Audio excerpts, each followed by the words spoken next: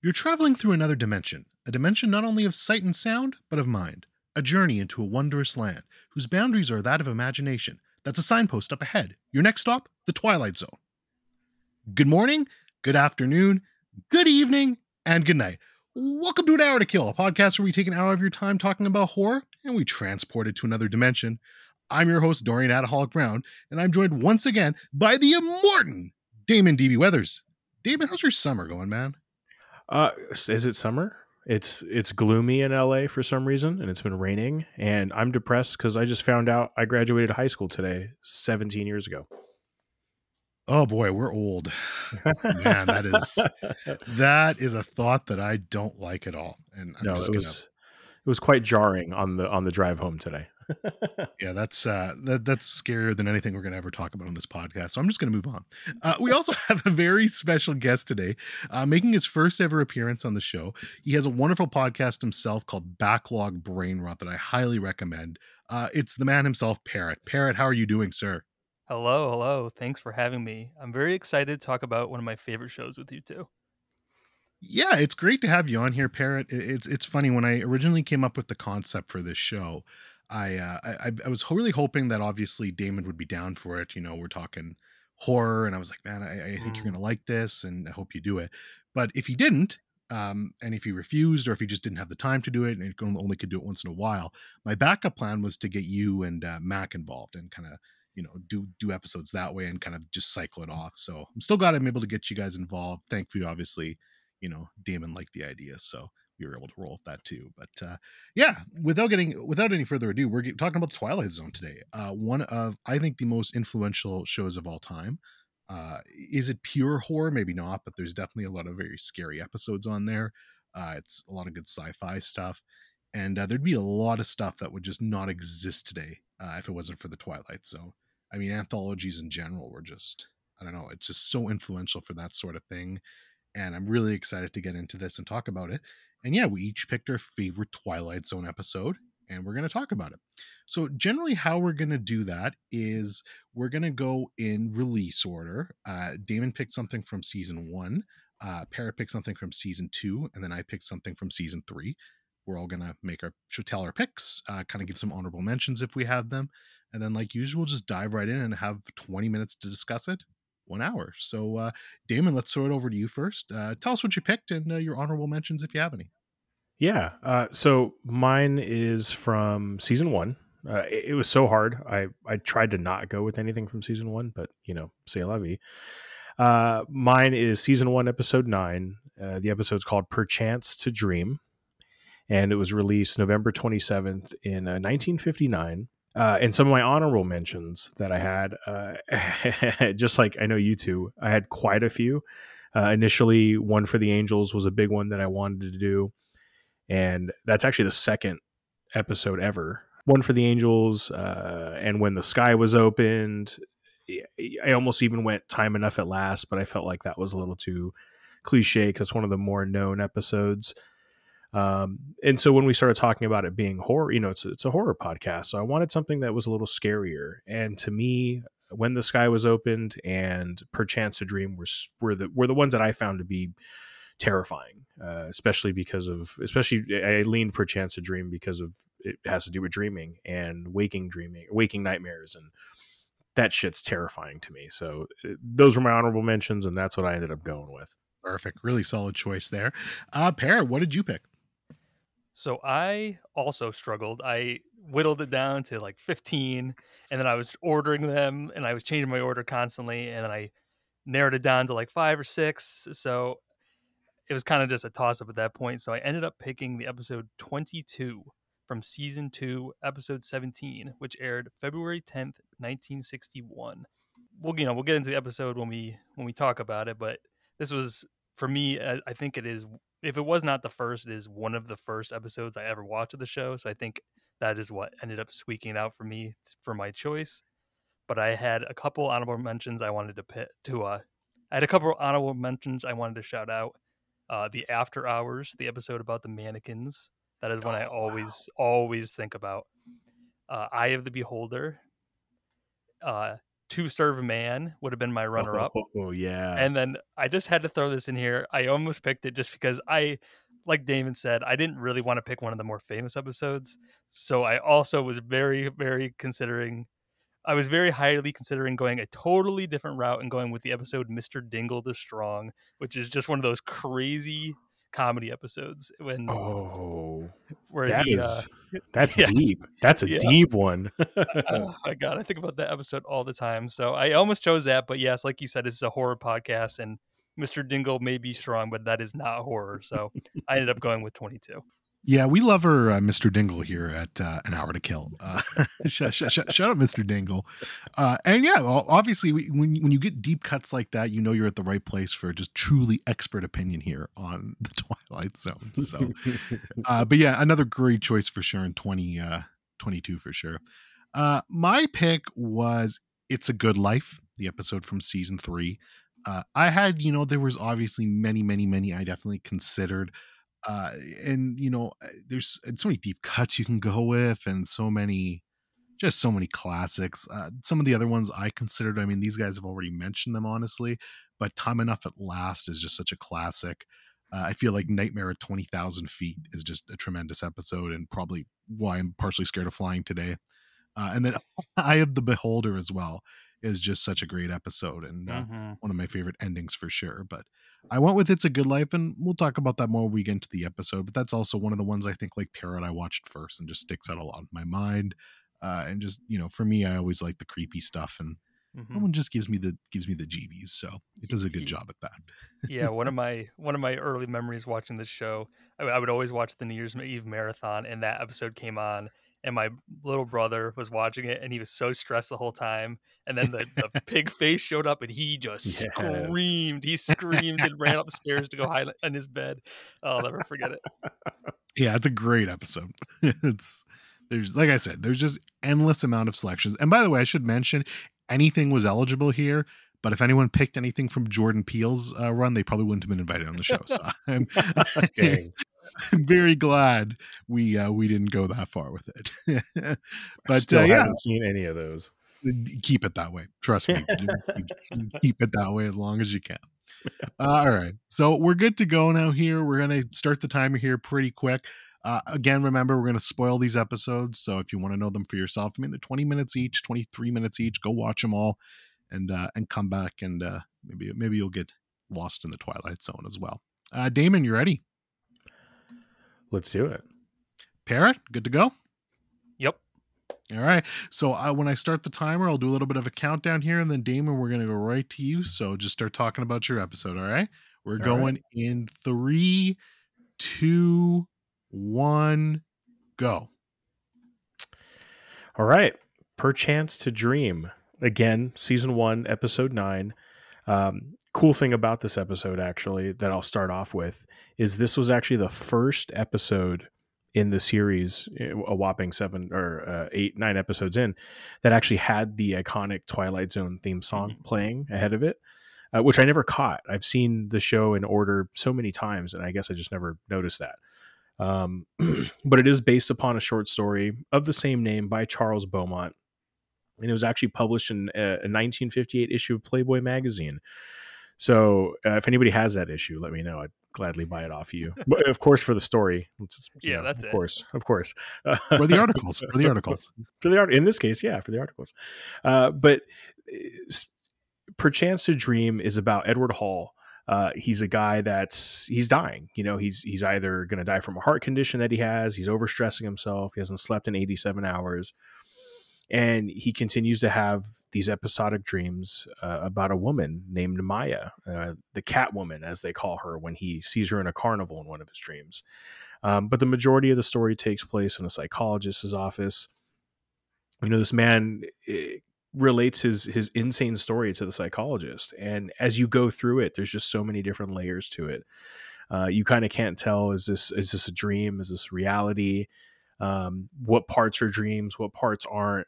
And even when you get to the end of it, and Rod Serling's going through his conclusion and foray into the story, he brings up the nature of dreams and how dreams may feel like an eternity, but they may have only lasted a second. And I remember seeing this episode in high school and being completely terrified because I've always had such a weird fascination, not only with dreaming and sleep, probably because I don't get enough of it, but the idea you ever wake up at like 3 in the morning, in the middle of the night, and then you fall back asleep, have a dream, wake up, and you think, man, it's got to be time to go to work or get up and do something, and you realize it's been 5 minutes, and that dream felt like it lasted for hours or even days or however long it was. Mhm. So that's always been just extremely terrifying to me. So when you're watching this episode and this man's stuck in this no-win situation, he hasn't slept in days, he's just completely tied up in knots. And at the end, you're kind of not even sure what reality to believe in. But throughout the episode, there's a one dream where he's, like I said, he's in a carnival and he meets this cat lady, and she just kind of beckons him to join her on one last ride, which he's certain will lead to his death. Since he has a bad heart, he just feels like another shock would kill him. So he can't go on this ride with her. He feels like she's intentionally trying to dupe him into going with her to kill him. The mood of just menace and absolute dread that is conveyed in this, whether it's through visuals, it's really striking for a show from 58. Yes, it's in black and white, but the way it's shot, you have a lot of weird visuals in the carnival sequences with these clowns and these I don't want to call them carnies. What are they called when they work at a carnival? I guess carnies. But these carnies are trying to lead him into either paying to play a game or do X, Y, and Z. And when Maya comes up, he's so infatuated because she's a beautiful woman, and so he initially does want to follow her. But as it keeps going, and you start realizing she's trying to pull him into something, so he figures, if I don't sleep, I never have to deal with her. But therein lies the other problem. So you're back to that no-win situation, if you will. And of course, the psychologist is giving him the logical answers, right? Oh, you're having a delusion, or well, you haven't slept, so obviously you're hallucinating, or giving him any logical answer in the book that a doctor would give you. And one other thing I really want to highlight, sorry, kind of jumping all over the place, is the music in this also really just amps it up. And and you're kind of on the edge of your seat the whole time with him, because you're like, what the hell's going on? Is he really freaking out? Is this really going to happen? If he takes this last ride with her, does he never wake up?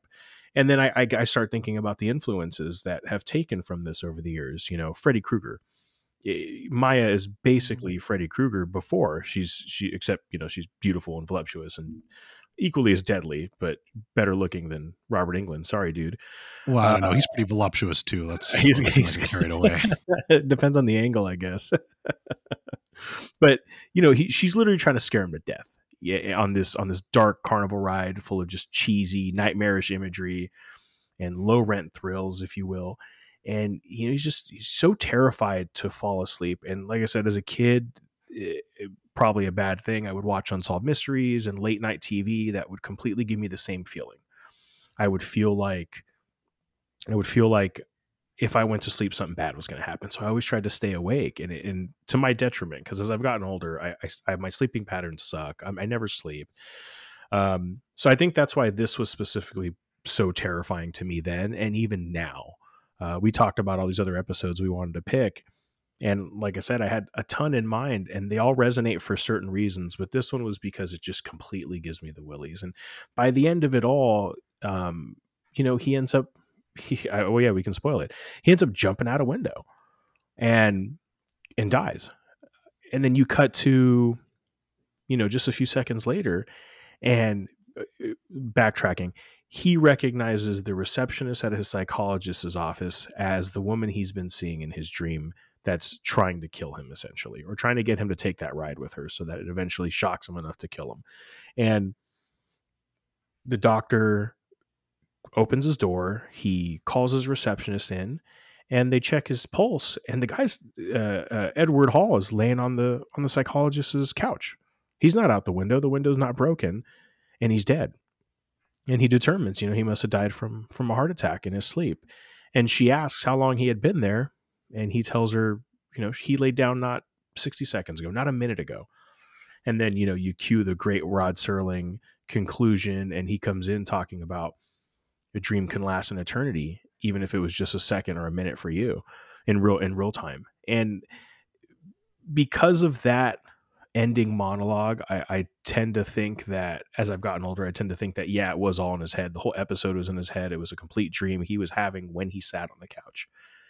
As I watched it in high school and several times up until this last time, I always thought, what if even that's a dream? I kept finding reasons to justify that theory, but I kind of don't subscribe to it anymore. But yeah, just everything from the visual, the way it's shot, the visual design. It's almost like German expressionism done in like 50s rural American vibe, and the music is so great. Edward Hall is fantastic. He's actually really, really good. The woman that plays Maya is completely escaping me right now. Suzanne Lloyd.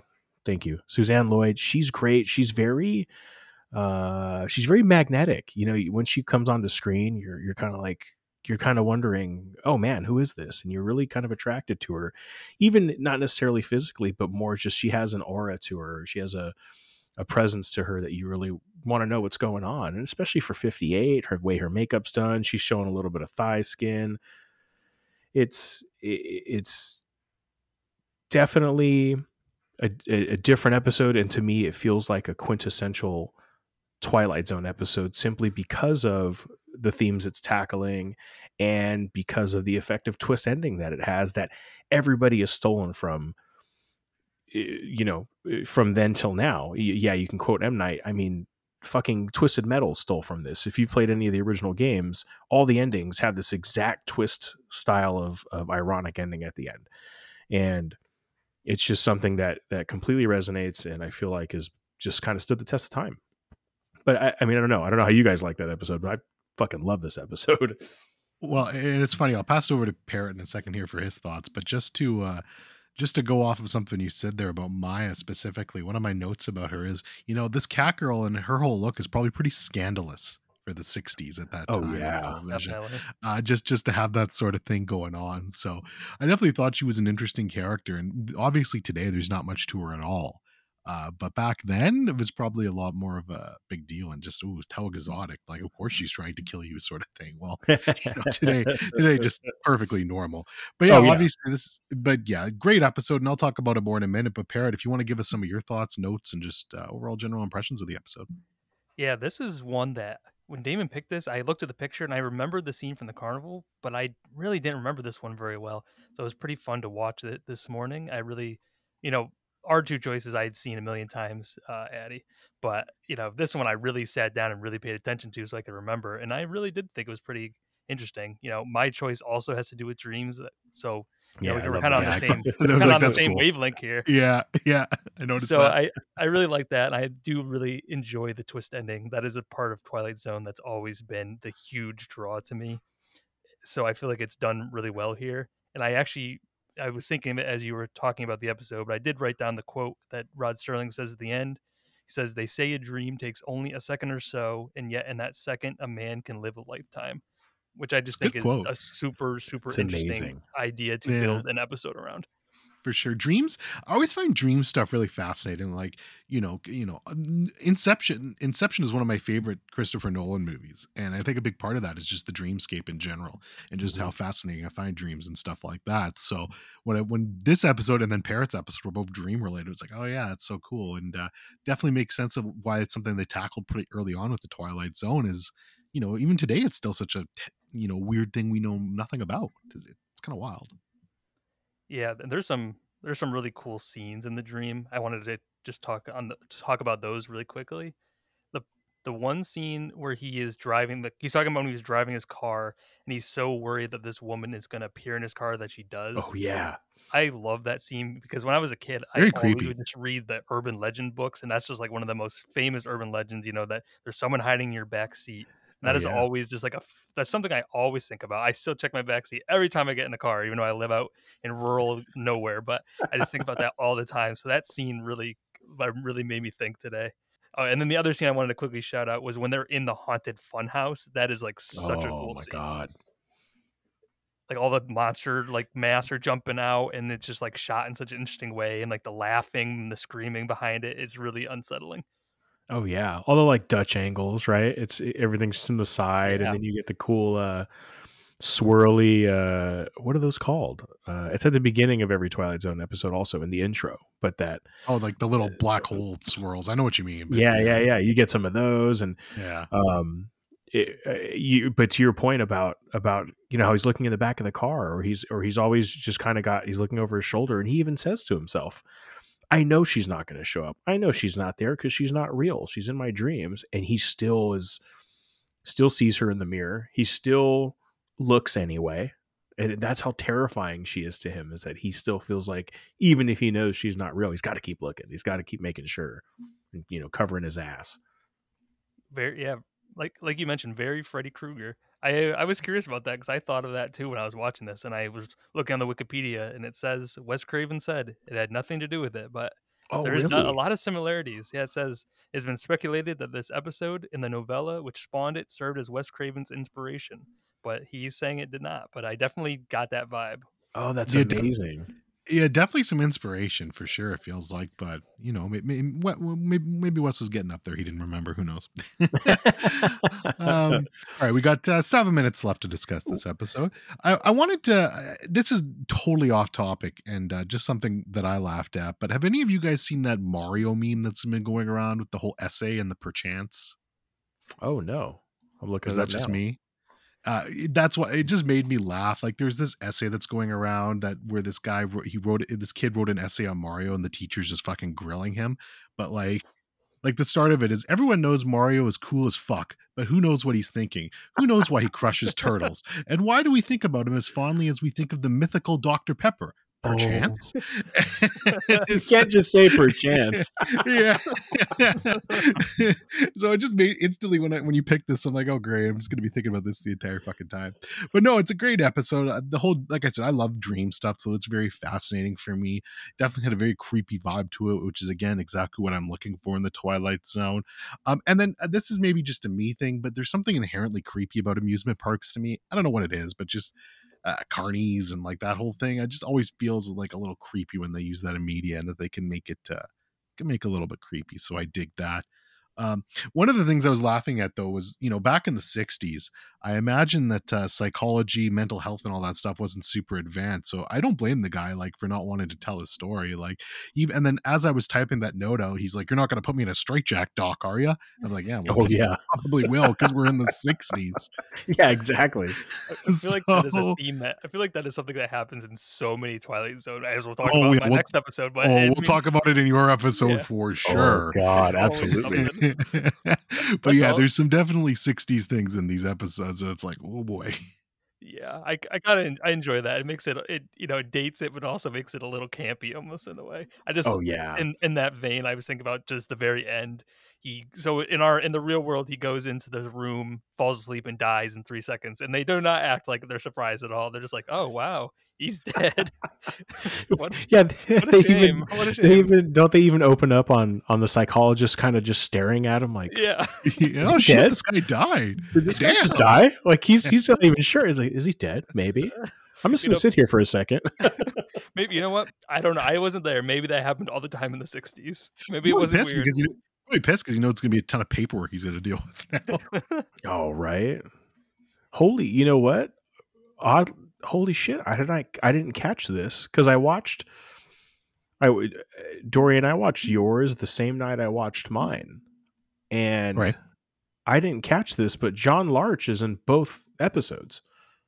So the psychologist in he's the dad in your episode. For some reason went right over my head until about 5 seconds ago. Yeah, I actually don't know how. I'd have to go through and rewatch the whole series, but I imagine they reuse some of the actors quite a bit. Like it feels like something they would do. Shatner's in 2 episodes. Yep. Yep. You touched on this earlier too, Damon, and it'll be a prevailing theme when I talk about all these episodes. But the score is really good in all of these. Oh, Like, it's so I love good. the symphony and the little score they have cooked up for each episode, and I love that about old television, specifically '60s stuff. But it just sounds great what they do with it, and I really liked it. Yeah, they use it to such good effect. And grant, back then they didn't know that it was going to be this, that people were going to be talking about this, 70 years later. And for it to be that effective and that timeless is man, you got to tip your hat. Rod Serling is not only is he a beast. I mean, the guy wrote so much, but if anybody ever gets a chance, there's a book that his daughter wrote about him called As I Knew Him. And it's really good. Actually, oddly enough, just read it a couple of months ago before we picked this episode. And he's such a fascinating he's just a fascinating man. Being in the war and then coming home and doing the teleplay for every single episode and just completely burning himself out writing these episodes or overseeing them and doing the teleplay and even writing Who's Surprised, but he helped, if I understand correctly, Rod Serling did a pass on Planet of the Apes or helped do some of the ending. And if anybody knows Planet of the Apes, tell me that's not a Twilight Zone ending if Oh, you've yeah. ever seen one. So it all fits. Absolutely. No, that is definitely a Twilight Zone ass ending, and you can certainly tell. And I will keep the part about the books in here begrudgingly. We have 2 minutes left. So final thoughts from either of you. If you got anything else you want to talk about this episode, spit them out now or forever hold your peace.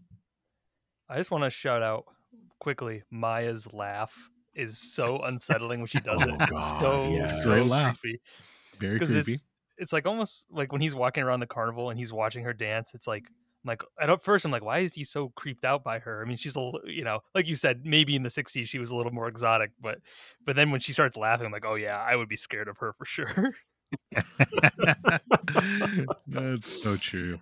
It's so I true. I just want to point out that in the late 50s, early 60s, everybody looked way older than they were because at the beginning of the episode, Serling introduces Edward Hall, age 35, whatever his profession is.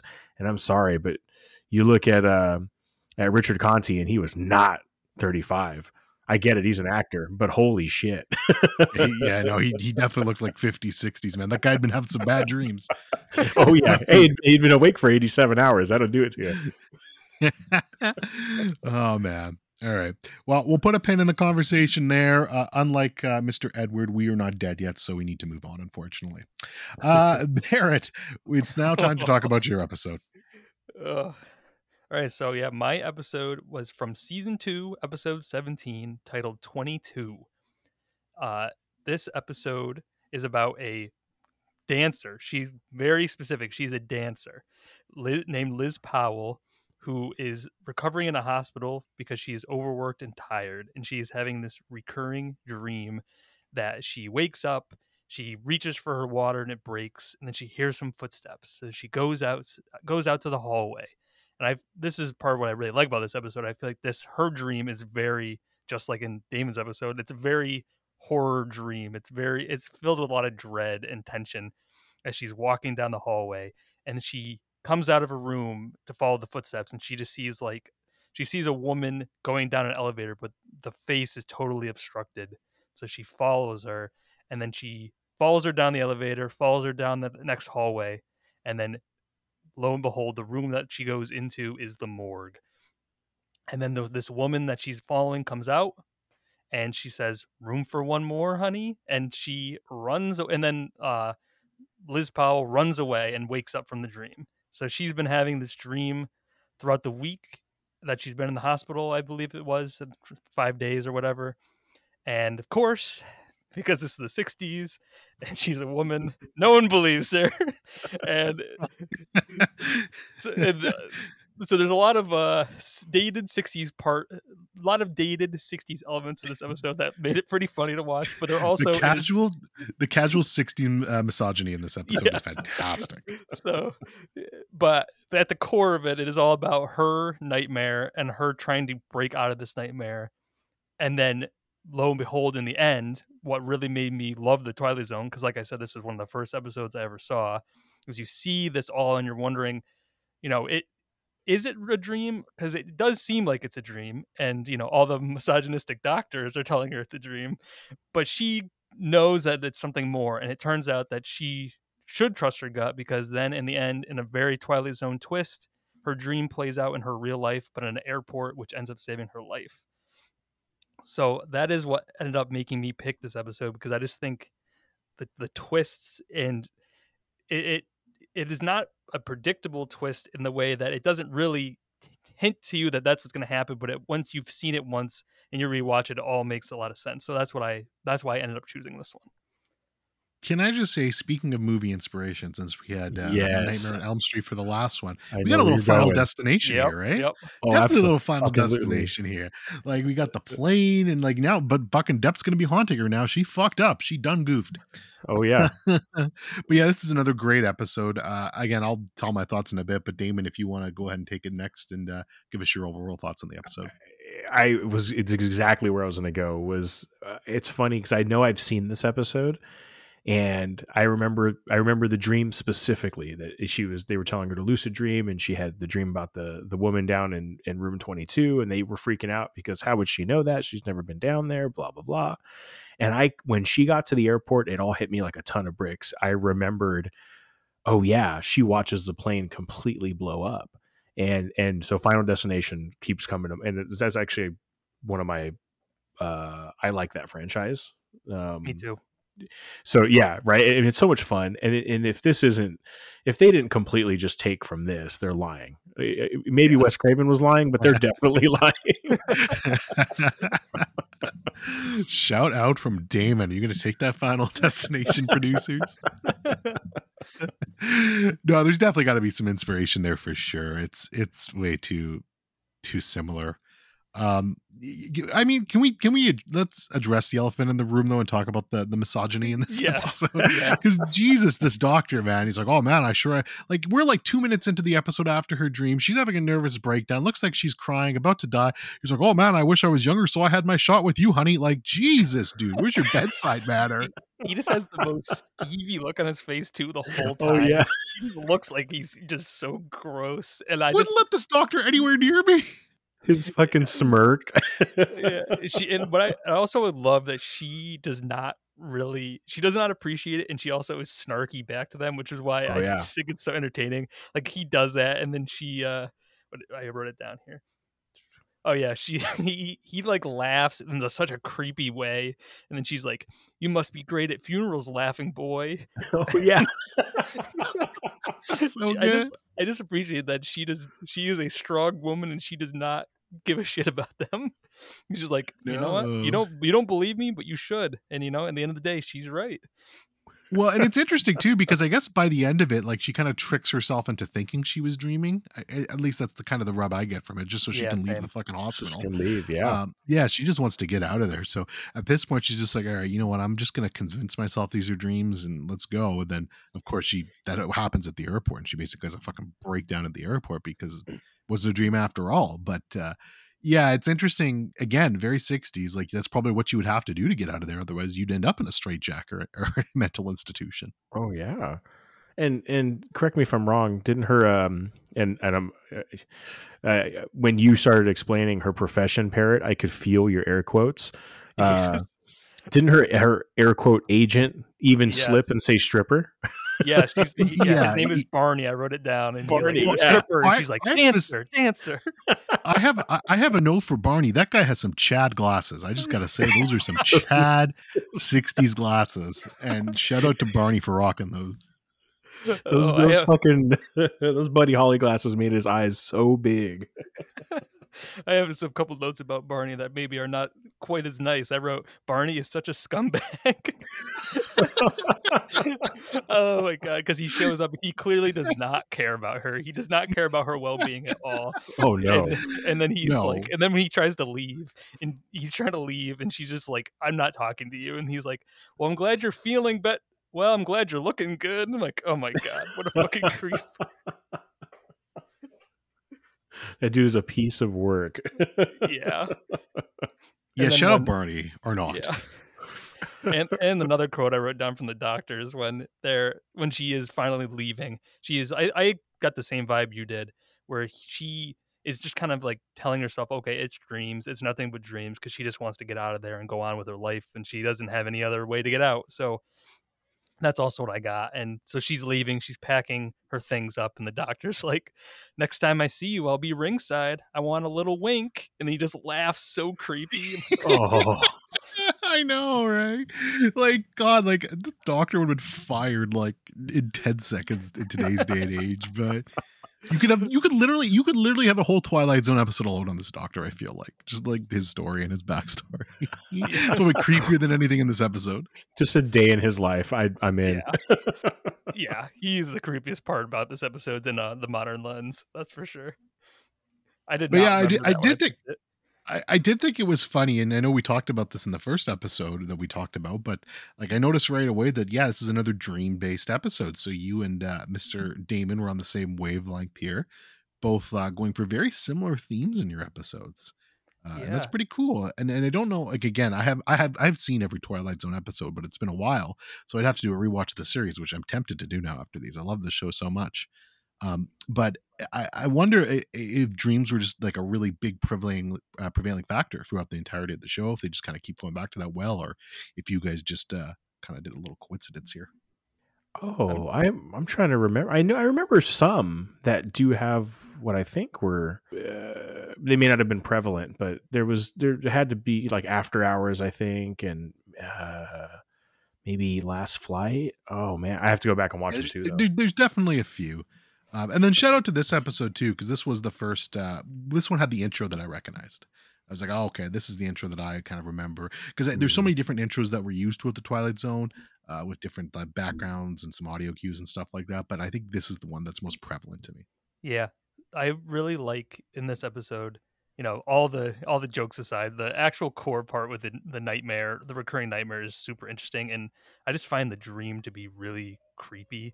Like I was describing how you're hearing the footsteps, and you see her in the elevator, and her face is just totally shadow. It's just and just the opening the morgue and the woman saying, "There's room for one more, honey," is very eerie. And I think also it's really interesting. It's really cool how they took that, and it fits perfectly in the hospital morgue setting, but it also worked perfectly in the airport. It feels really like it feels like a realistic dream, doesn't it? Yeah, Like it that's why I does. kind of like it too. Like it feels like I could absolutely see like do you guys dream at all? Like are you guys dreamers? I'm curious. I do not a lot, but I do sometimes. I Damon? never remember mine. I Okay. never not anymore. I used to, but not anymore. Yeah, see, I for a long time I didn't like remember, but lately I've been remembering them again, and it feels very accurate to me how a dream like that would go. Like if you're kind of having these recurring dreams and stuff like that, and it feels very very true to life of what you kind of expect. And I appreciate that part of it. And there's something very creepy about it too. Like there's nothing really like that actress isn't particularly creepy, I don't think. But the No, way No. they kind of frame it and kind Mhm. of do it, she is creepy. Like there's something very creepy about that delivery. Room for one more, honey. Like it's just there's something about the way she says it Like that's just the it's eerie to echoey me. effect on her voice, I think adds right, and the very long hallway behind her, like that just unnerves me for some reason. agreed. Yeah, it's just a creepy visual, and it's the music, but also just like the silence and just the footsteps in this long creepy hallway is just Mhm. something unnerving about that. And I also just like how she is it's not like a time loop story, but it's almost where she is trapped in the same situation, and when she tries to change it, she tries to change the order of it to get out of it, and no matter what she does, like she is trapped in this reality for her. Oh yeah, yeah. Because And she tries Mhm. like something with that glass, right? The second time or the third time, like she tries to do something different, but she still ends up dropping it, right? yeah, it's like Yeah. no matter what she does to try to change the order, because it always happens sequentially. So she's trying to do something to break the order, and even though she knows she's trying to do that, it still ends up happening. It's just inevitable. And then it happens in the airport, which is genius, the same order. And then the vase breaks because some woman's just walking with the vase for whatever reason. Yeah, I wrote a note about that. I just wrote, she does not apologize, and the woman walks Yeah, off. she doesn't even exactly. She smashes Well, this thing, and then the woman just stares at her. She doesn't have a line. She just stares at her, and then just well, walks fuck away. my Like, vase, I guess. Fuck you. Oh man, yeah, I forgot about that. That's good shit, man. Yeah, they were, the plots were not exactly super realistic. Sometimes they're very hyper focused on what they were trying to tell, and that's fine. We're Yeah, okay and they with have that. a limited amount of time. And Yeah, we've no, seen what happens when Twilight Zone has too much time. That doesn't go that well either. Like with or no, Peel. yeah, no, Mister, no. The less peel time, the better. Honestly, I actually, and that's unfair. I like Nope and Get Out, but But the Twilight Zone was not it. That was certainly not it. Rod Sterling, it was not. All right, we've got a few minutes left here. So, do you guys have any other notes about this episode that you wanted to bring up? Can I ask how you guys felt about it being shot on video? Did it do anything for you? Did it take away anything? Because the look's very different, and I know they shot, I think 4 or 5 or 6 episodes in a row on video to come back under budget because they were horribly over budget in this season. Honestly, I didn't even notice, so that's interesting. Oh, okay. But yeah, no, that's interesting to me. I did not know that. So no, I guess not. Okay. Parrot. Well, yeah, I was the same. I did read about that though. I read the Wikipedia about about each episode after it, and it was a pretty interesting. I did not notice. I don't have the eye for it. oh yeah, I once we picked this, I was watching them online to start. I just kind of started watching through episodes, and I thought, man, why don't I own this? And I actually found a Blu-ray box set online, so I bought it. And when we watched this episode, we watched it on the Blu-ray, and the transfer, the transfer is great. It looks good. All the episodes look good, but I started watching a few, and I caught one before this and this one, and I was like, oh man, they shot on video. It looks better than soap opera, but not as good as film, and that could just be the snob in me. It didn't really take anything away per se because the content, like the story's there, and it's really cool and creepy as shit. But I just remember it kind of sticking out to me, and I was like, oh, I wonder if they caught it. But okay, well, never mind. Nope, too dumb. But that's interesting now, and I want to Way too rewatch it dumb. and look for Yeah. it. By the way, Parrot, you forgot to say your fun fact, so I'm going to Oh say it yeah. for you for this Yeah, go for episode. it. Barbara Nichols accidentally fell when she was running down the airplane stairs and back on the runway. Although Barbara's fall on the tarmac wasn't in the script, director Jack Smite loved it and kept this shot in. I can't imagine without it. So it's really interesting when I learned that it was not on purpose. I feel like it makes the whole scene, when the airport, when the airport hostess, whatever it be, the airplane, whatever, she says the room for one more, honey, and she just freaks out and she just falls down the stairs. I feel like that really made it. It really Oh, I showcased agree. how scary it was for her to realize her dream totally came true. Oh yeah, Yeah, smart it's Gabe. perfect. It's perfect. Like, yeah, that's interesting that wasn't in the script. I obviously didn't know that. But you can't imagine that shot without it now. It's so iconic. It's great. A couple quick things. I also really like it. Also is a very eerie atmosphere when she's laying in the bed and it's just silence except for that really loud ticking clock. I find that to be very eerie also. Oh And then yeah. yes, and she's just laying in the bed and she's like tick tick tick tick, and that's all you can hear. Something about that is just very unsettling to me. And then also I think what is so great about this show is just that even though it is so old, it is still 60s stuff aside, it is still at its core very timeless. And I feel like this episode is also that because this story could be told now. I mean, it still touches on the fear of dreams, the fear of the unknown. And yeah, that's what I think is really good about the show and just in general. Yeah, absolutely. I was going to say not just your episode, but really all of these episodes, and most of them, I feel like it's timeless. Like they hold up so well today. It's funny. A while back, I binge watched. I don't know if I finished all of it, but I watched a good chunk of it of Alfred Hitchcock Presents. Mm-hmm. I don't know if either of you have ever watched that A show. little bit, a little Oh Um, bit of it. yeah. and it doesn't hold up quite as well, but it's still No. good and definitely an enjoyable show. But it's funny watching then going back to the Twilight Zone here. I'm like, yeah, man, this is just timeless. Like other than these obviously 60s, Yeah. misogynistic, it holds up incredibly well. There's really no issues with it. So I always thought that was really cool, and it just goes to show the lasting power of the Twilight Zone and how iconic it really is. Yeah, like you would never want to do this, but you could just take all the scripts, I bet, or the majority of them, and just update them to modern times. And I think just like the core of the stories would still all work. Oh, absolutely. And sadly, the misogynistic part maybe it still works a little bit too. Just maybe not quite as blatant on television.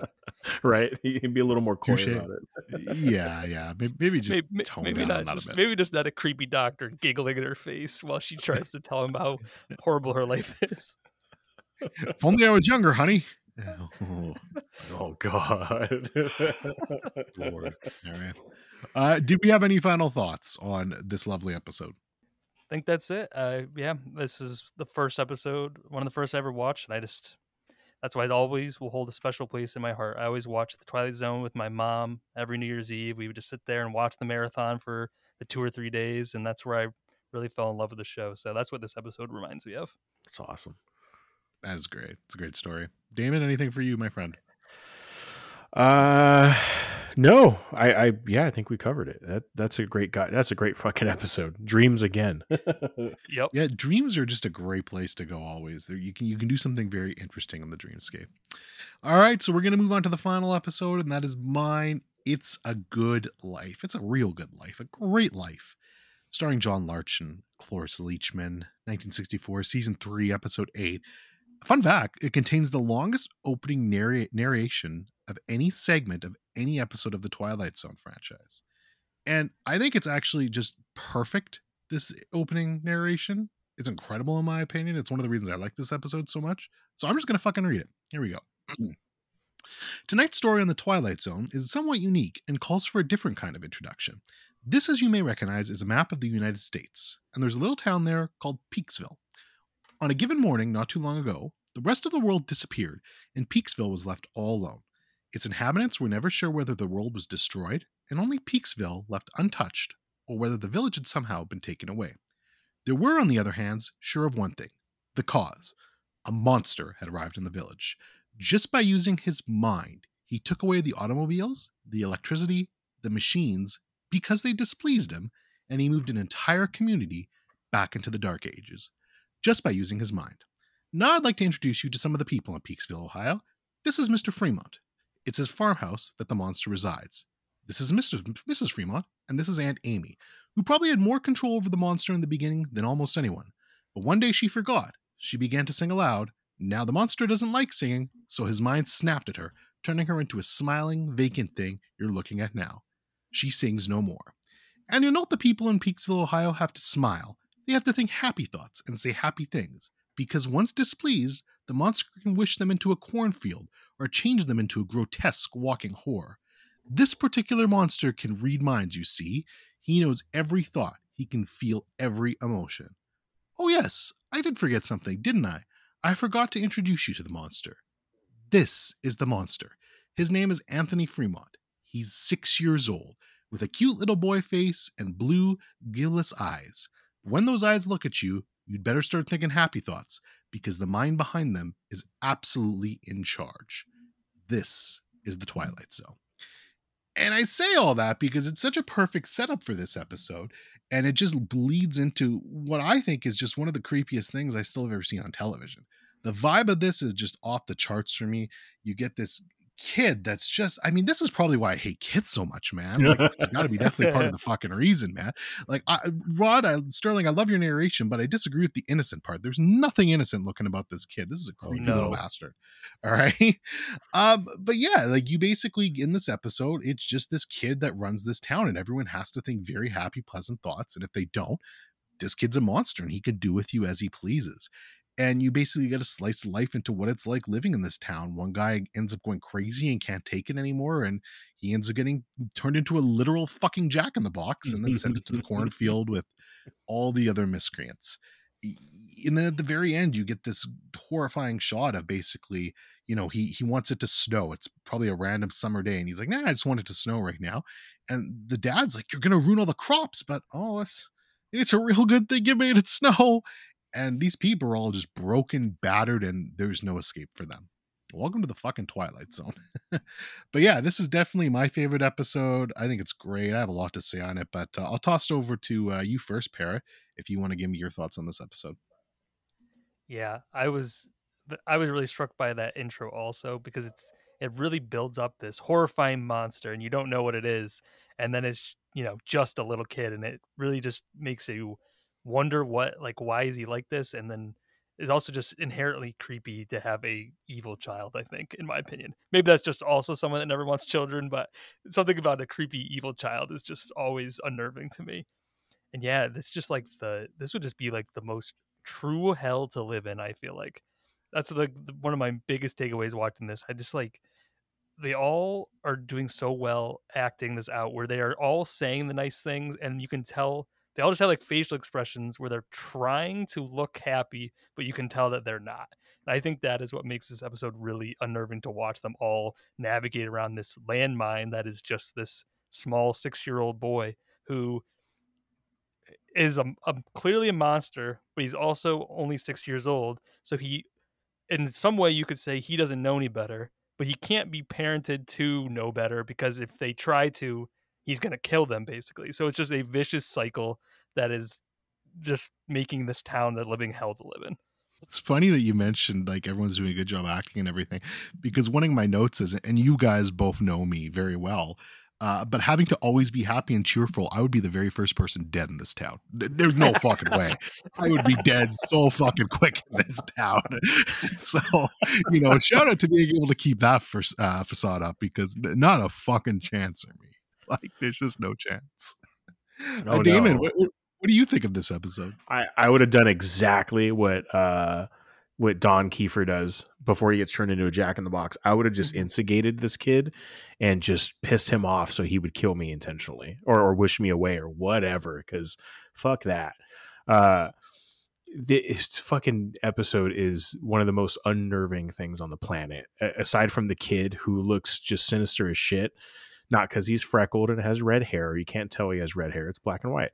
I could fucking tell it bleeds through the black and white. It definitely does. I was just, yeah, it definitely does. And he has just got a look to him. He's got the missing tooth. He's got the Dennis the Menace overalls and the bowl cut. And it's his stare. He's got piercing eyes that just make you so uneasy.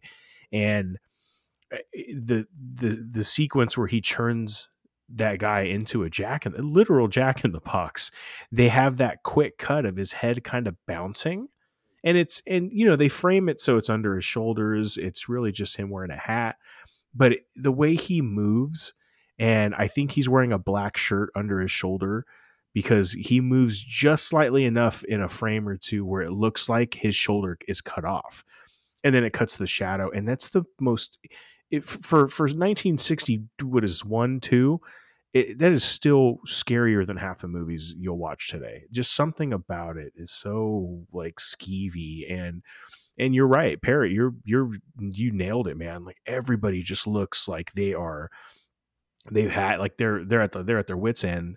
They're so scared to say the wrong thing. It's in their eyes. It's in their face. The dad is just fucking terrified of his own kid.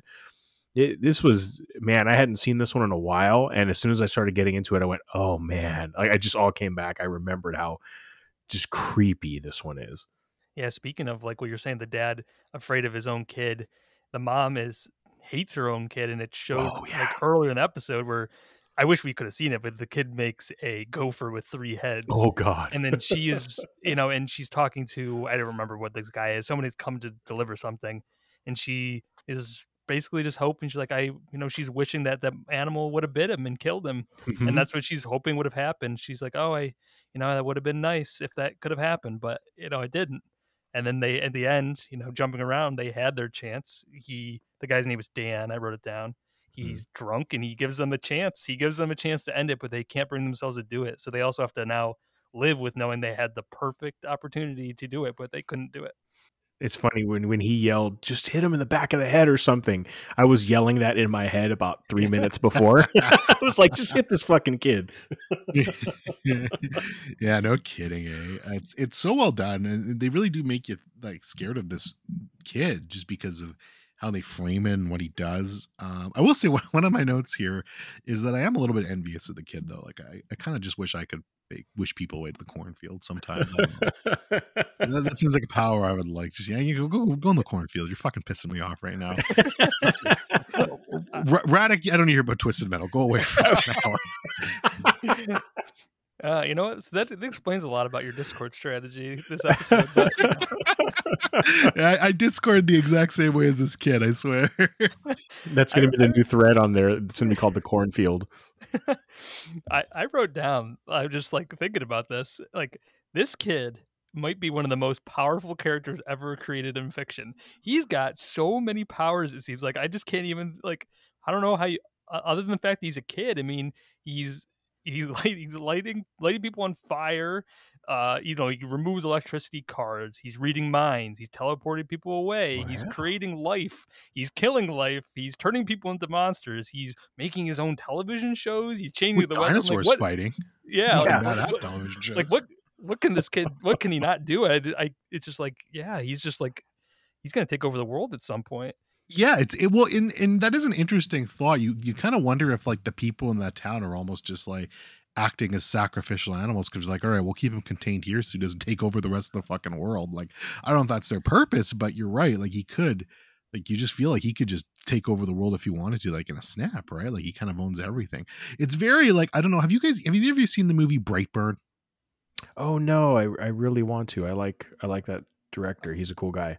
That is like Have you the evil, like Superman. It's evil Superman, right? Mhm. And this Yeah. kind of gave me some of those vibes too. It's just like this monster shows up, they on a farm, they raise him, and it's just like kind of like an evil superhero. Like, what if Superman was bad, sort of thing. And Brightburn, it's very much a guilty pleasure. I don't think it's a great movie, but I definitely had fun with it. And definitely reminds me of that in some ways, where you just kind of get this alternate, like, what if this kid had all the superpowers, but he was just a horrible human being? Yeah, and just creates this very stressful, horrifying place to live in. And also, he turned the guy into a jackbox, whatever. If you know me, as soon as he kills that dog, I'm like, we gotta kill this kid. Oh yeah. Yeah, I know. I figured that was it for you. Like, you were at that point. You're like, yeah, you don't wish no dog away to the cornfield, buddy. You're dead meat. You're toast. Yeah. I forgot about like, that. Yeah, He doesn't like dogs, or they don't like him, so he doesn't like them. Whatever. Yeah, and he it has is. the quote I wrote down in that section. He says, "I hate everyone who doesn't like me," This is like, yeah. and that's Oh, man, that's very very scary to imagine with a kid with this much power doing. Man, that kid is me, man. Like, for real, for real. Here's another note for you. Since we're on the comedic topic, there's always got to be that one drunk at a party, though, eh? And I know it's Oh, his yeah. party, so I know it's his party, so he's probably allowed to. But always got to be the one guy that just has a bit too much to drink. Although this guy, he's it's what is it, a peach whiskey or whatever, and it's like he said, there's peach only brandy. peach brandy, and he's like complaining because there's only like a few bottles of liquor left in the entire world. So like that's like obviously back in the 60s, that's a crisis.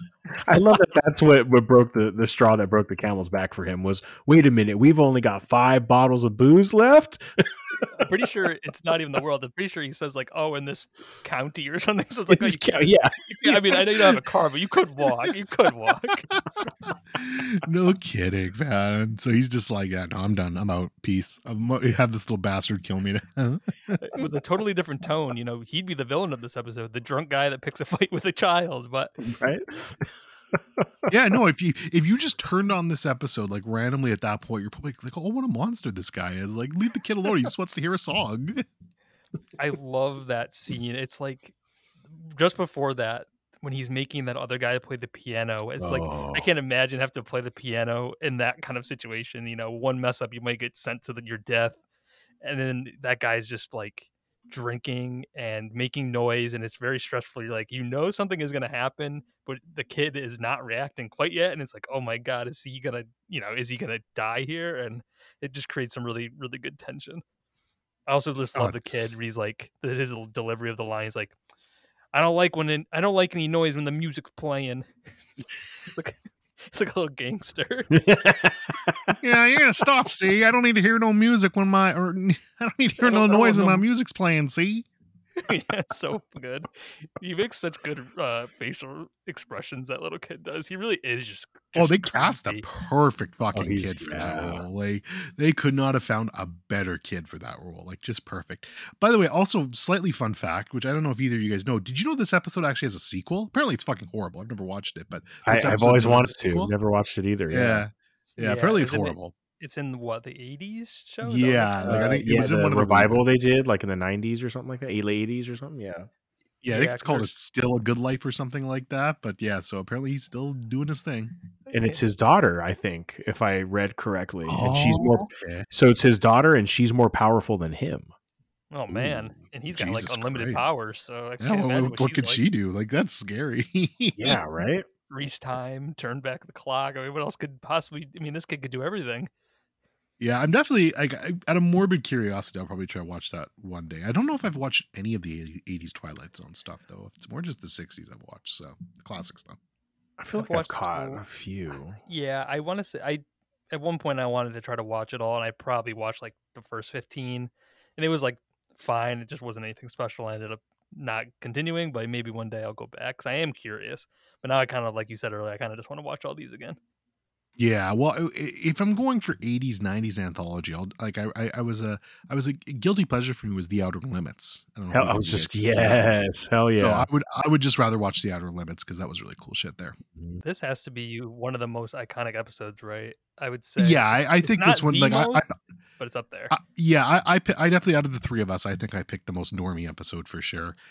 This is up there. I think obviously the what's the name Plane, of that? the plane, The plane episode, yep. the Eye of the Monsters on Beholder, Maple. or, Oh yeah. Monsters on Maple, Time Enough at Last, Yep. obviously, Parrot's Horror Story.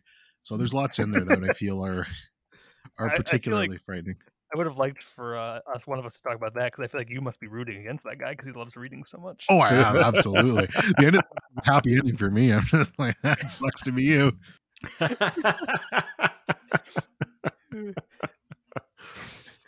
Okay, I just wanted like since we were talking about iconic episodes, I also just wanted to shout out the Living Doll episode. That's also another Oh iconic one. yeah. Which one was that again? The The what is it? Talking Tina, where he gets the doll. It's Oh, Chucky. yes, yes, yes, It's yes. what Chucky's It's clearly basically based on. yeah. Yes, Yeah. the Chucky, the Chucky Yep. inspiration, which I one of my goals for by end of this year is hopefully to watch all the Chucky movies, and then maybe not this year, but next year at some point have a Chucky episode. I definitely do want to do that because Yes. specifically some of those later ones, like the Seed of Chucky and Bride of Oh Chucky, yes. they look like they're fun. Like they look They really fun. So are yeah, the type of thing I think I'd be into. definitely have a drink or seven as you watch it, and they're definitely fun. Well, Yep. the only one I'll I've be there for seen, that. the only one I've ever seen is the remake with Aubrey Plaza. Oh, So wait, have you never seen the original Child's Play? no, no. Yeah. So Oh, yeah, so there's definitely some gaps in my horror knowledge, and that's a big one. So I definitely want to go back and watch. Like I said, like I usually don't like to watch through like the entirety of franchises, but I feel with that one, with some of those later releases, it'll be worth it. So I feel like I'm going to do that for that one. Yep. But we'll I'll see. I'll join you for that for sure. Yeah, no, you're definitely yeah, on that one because I know those are what great. what a Child's Play fan you are. But perfect. Yeah. So like I said, we got about 5 minutes left. So any other notes for you gentlemen that you wanted to get off your chest? I don't have a note, but I have a question because I never have seen it. But have either of you seen the Twilight Zone movie? Because isn't this remade in Yes. the movie? Mm-hmm. Yep. I'm curious what it's like. Is it just a one-to-one kind of remake of this, or what is it? I'm just curious. It's been a while for me. Yeah, since I've I know seen it, so- because they do this and Mantra at 20,000 feet or whatever. yeah, yeah. Because that's John Lithgow in that one. That's always the one I remember the most. I don't remember Yeah, this segment same. as well. It's been a while since I've seen it, so I'd have to rewatch it. Unfortunately, probably should have done that before the episode, honestly, because I it's feel it's like- fun. It's a fun movie. Yeah, It's a fun I'd like movie to for see sure. it, but I feel like watching this episode it just showcased, like we were saying, how timeless it is. Because I didn't really feel Oh, for like sure. this episode needs anything done to it. No.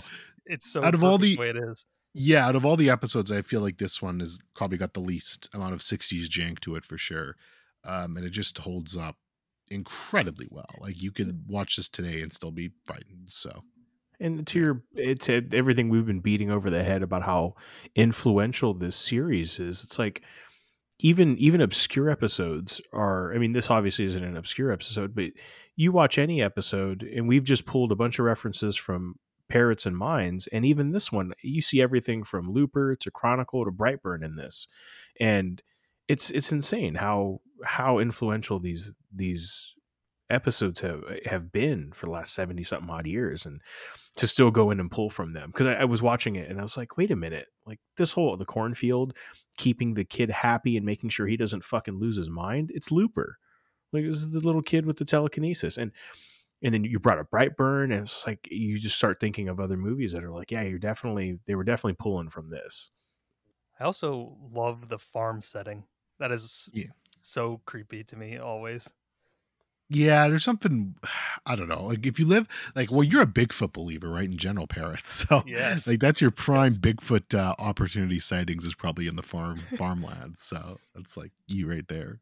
Yeah, I just like we keep always saying I'm gonna wish you to the cornfield, and I just think that is I would love to it's very awesome how in the episode they don't show you what that means. It Yeah. could be literal, you don't know what it means. I mean, it could just be I'm gonna strike you down, teleport you to your death. Or it could literally be some cornfield somewhere, and then what happens to these people, we don't know.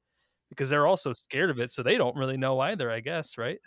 It's kind of a horrific thought to think of like just some random person stumbling upon this town, walking through these cornfields and just catching like a guy who's a human jack in the box. You know Right? what I mean? So And there's just something like very scary about that. like a mountain of bodies, and then a human Yeah, Jack in the Box, and you're like, what the fuck? and a dog. God. There's a dog And a too. mountain of dogs. Yeah. Yeah, some dogs. Oh, He doesn't like the no. dogs. Parrot will God, rescue all the dogs. oh, no. Yeah, that part pained me because it, like, yelps when he does whatever to it. I'm like, "No, Oh, I why'd you know. do It was so that? sad. You little kid, slap him. Someone slap him." Someone hit him in the back of the head. No, no. All right, final thoughts on the episode, boys. We're about to wrap up here. Anything else? I give it a 5 human Jack in the Boxes out of 5. It's a great rating. Yeah. And that, Oh, go ahead, Parrot. God. Yeah, so that's a scary visual. I don't think we even need 1, but I guess we're stuck with 5. Yeah, this is definitely the most I love all the episodes that we talked about today. This is definitely the quintessential episode, I feel. Mhm. Oh, One of the totally. one of the handful. Absolutely. All right, well, I'm going to stop the timer there a little bit early, but that's okay. We had a great conversation today about 3 really fantastic Twilight Zone episodes. You can't go wrong with any of them or with most of the series. So, go ahead, give it a watch, and let us know what you think. We do have a YouTube channel over at An Hour to Kill, so you're free to comment there. Probably going to set up a Twitter soon when I stop being lazy. Who knows? Damon, DB, blah, blah, blah. Damon, DB, do you have any final thoughts for today? I actually thank you, Parrot, for coming on, man. This was such a cool topic, and it's just fun having another Twilight Zone fan on. And if anybody is hasn't listened yet, I'm just going to pimp you a little bit, but listen to Parrot's other podcast, Backlog Brainrot. Yeah. As a tongue twister. It's him and 2 other friends, really cool dudes, and it's a fun show. I listen to it, and yeah, just throwing it out there for anybody who's got another hour to kill beyond this one. Listen to that. Yeah, I appreciate it. I was really excited to be on. I really enjoyed listening to your guys' show. I mean, horror is one of my favorite things. So, anytime I could be on, I would love to be back. And maybe we can sneak a couple of more Twilight Zone topics in sometime. Because we talked about 3 episodes, and how many are there? 150 something. So 153 to go. yeah, we could probably talk about. Oh, we could talk about it all the time. I love talking about this show, especially Absolutely. with you two. No, It's very fun. this will definitely not be the last time Parrot is on. I promise you that. He will be back on the show for sure. And yeah, definitely check out Backlog Brainrot. I don't listen to a lot of podcasts, honestly, these days, but that is one I try to make the time for because it is very enjoyable and it comes highly recommended from me. Parrot, anything else? Final thoughts for yourself? Was that it? No, that's it. That's it? Yeah, check out our Stellar. show, and yeah, I'm excited to be on again one day and talk some more horror. Fantastic. All right. Well, from everyone here at An Hour to Kill Productions, I don't know why I just said that. You all have a wonderful evening and, try to stay out of the cornfield, shall you? Bye-bye. Bye. See ya.